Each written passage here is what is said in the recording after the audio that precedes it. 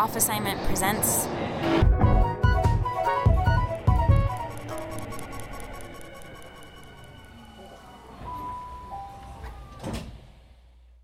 No Equivalent.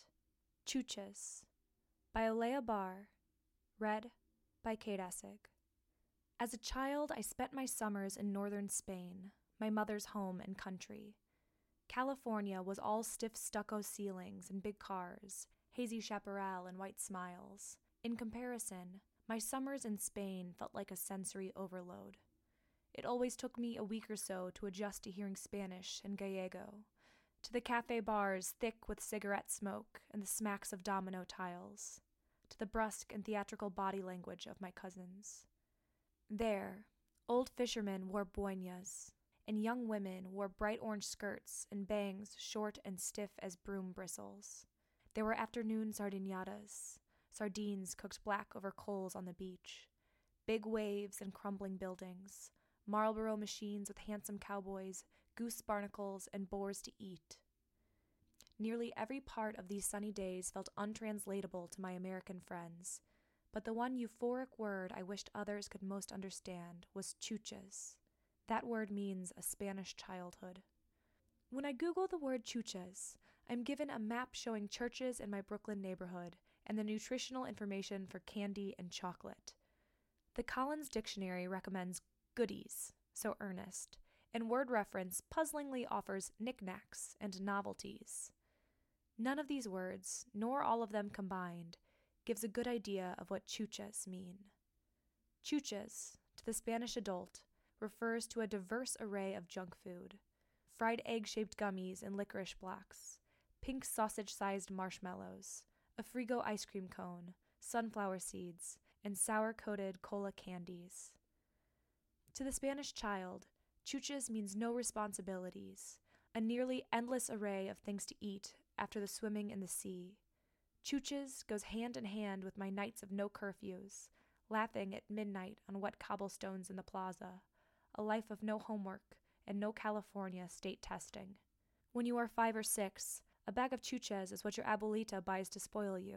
She smiles as you crack the chocolate huevo kinder to reveal the plastic trinket inside. At 8 or 9, you try to make deals with the kernel-toothed woman who sells the candies. You say, no, there's no way the gummy sharks are 3 for 5 pesetas. That's inflation. As a preteen, you share chuchas with a pimpled crush.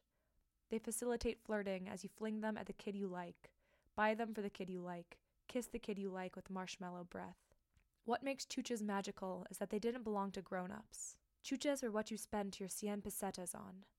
They defined your tastes and personality. Were you a hardcore licorice type of teenager? A sour-only child? A safe and sound bubblegum boy? At an age where we couldn't buy our clothes, cook our meals, or plan our days, chuchas were the one thing we had a say in. Every summer, I would return to Spain with a new assertion. I'm a braided rainbow marshmallow. I'm a sour ribbon. I'm a hazelnut vanilla swirl cone.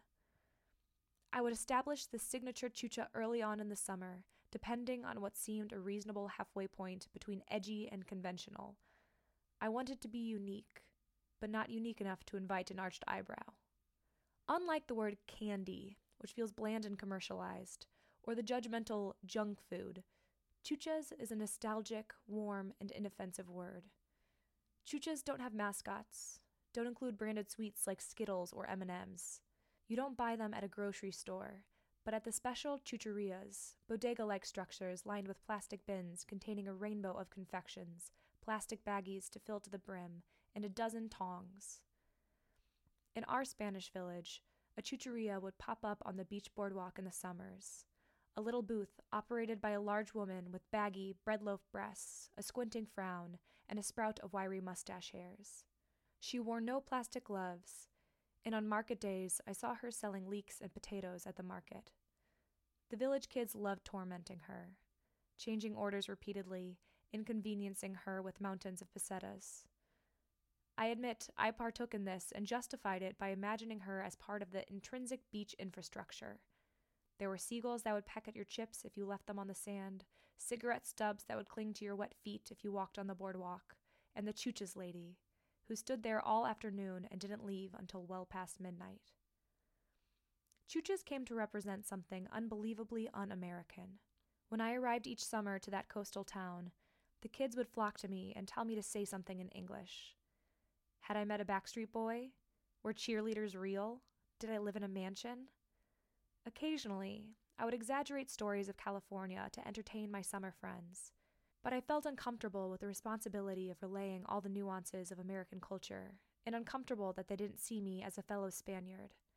After all, when my mother and I flew back to LAX and settled in our suburban cul-de-sac at the end of August, my classmates would question me about the leg of ham sitting out on the kitchen counter, or my mother's accent, or why we didn't have Girl Scout cookies or peanut butter at my house, why I ate fried eggs with rice and ketchup, why I didn't spend vacation in a summer camp or on a Disney cruise.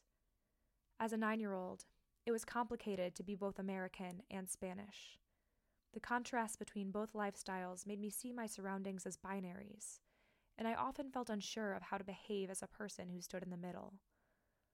I've always felt that opposing truths can exist simultaneously. If not, what can be done about asynchronous lives like mine? Chuches. I return to it with fondness.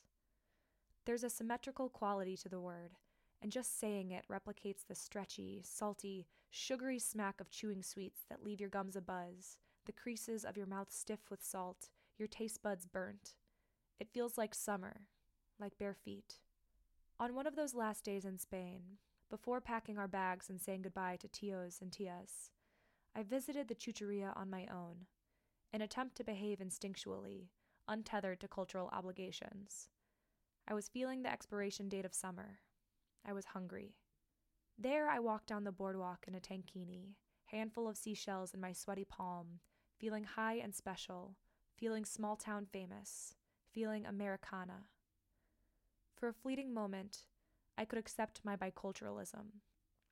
I said gracias twice to the Chuches lady and stuffed a handful of sunflower seeds in my pockets for the flight. Back in Los Angeles, over after-school snacks, I tried to speak with pride about all the Spanish beaches I had swum in, about the pig tongue and the crispy squid served as tapas, about the Chuches. My friends would shrug and wrinkle their noses. Didn't I have stories about bullfighting or Zorro or flamenco? I would squirm, awkwardly smile, and dig my hands deep in my pockets, sunflower seed shells and sticky sugar clinging to my fingertips. I did not.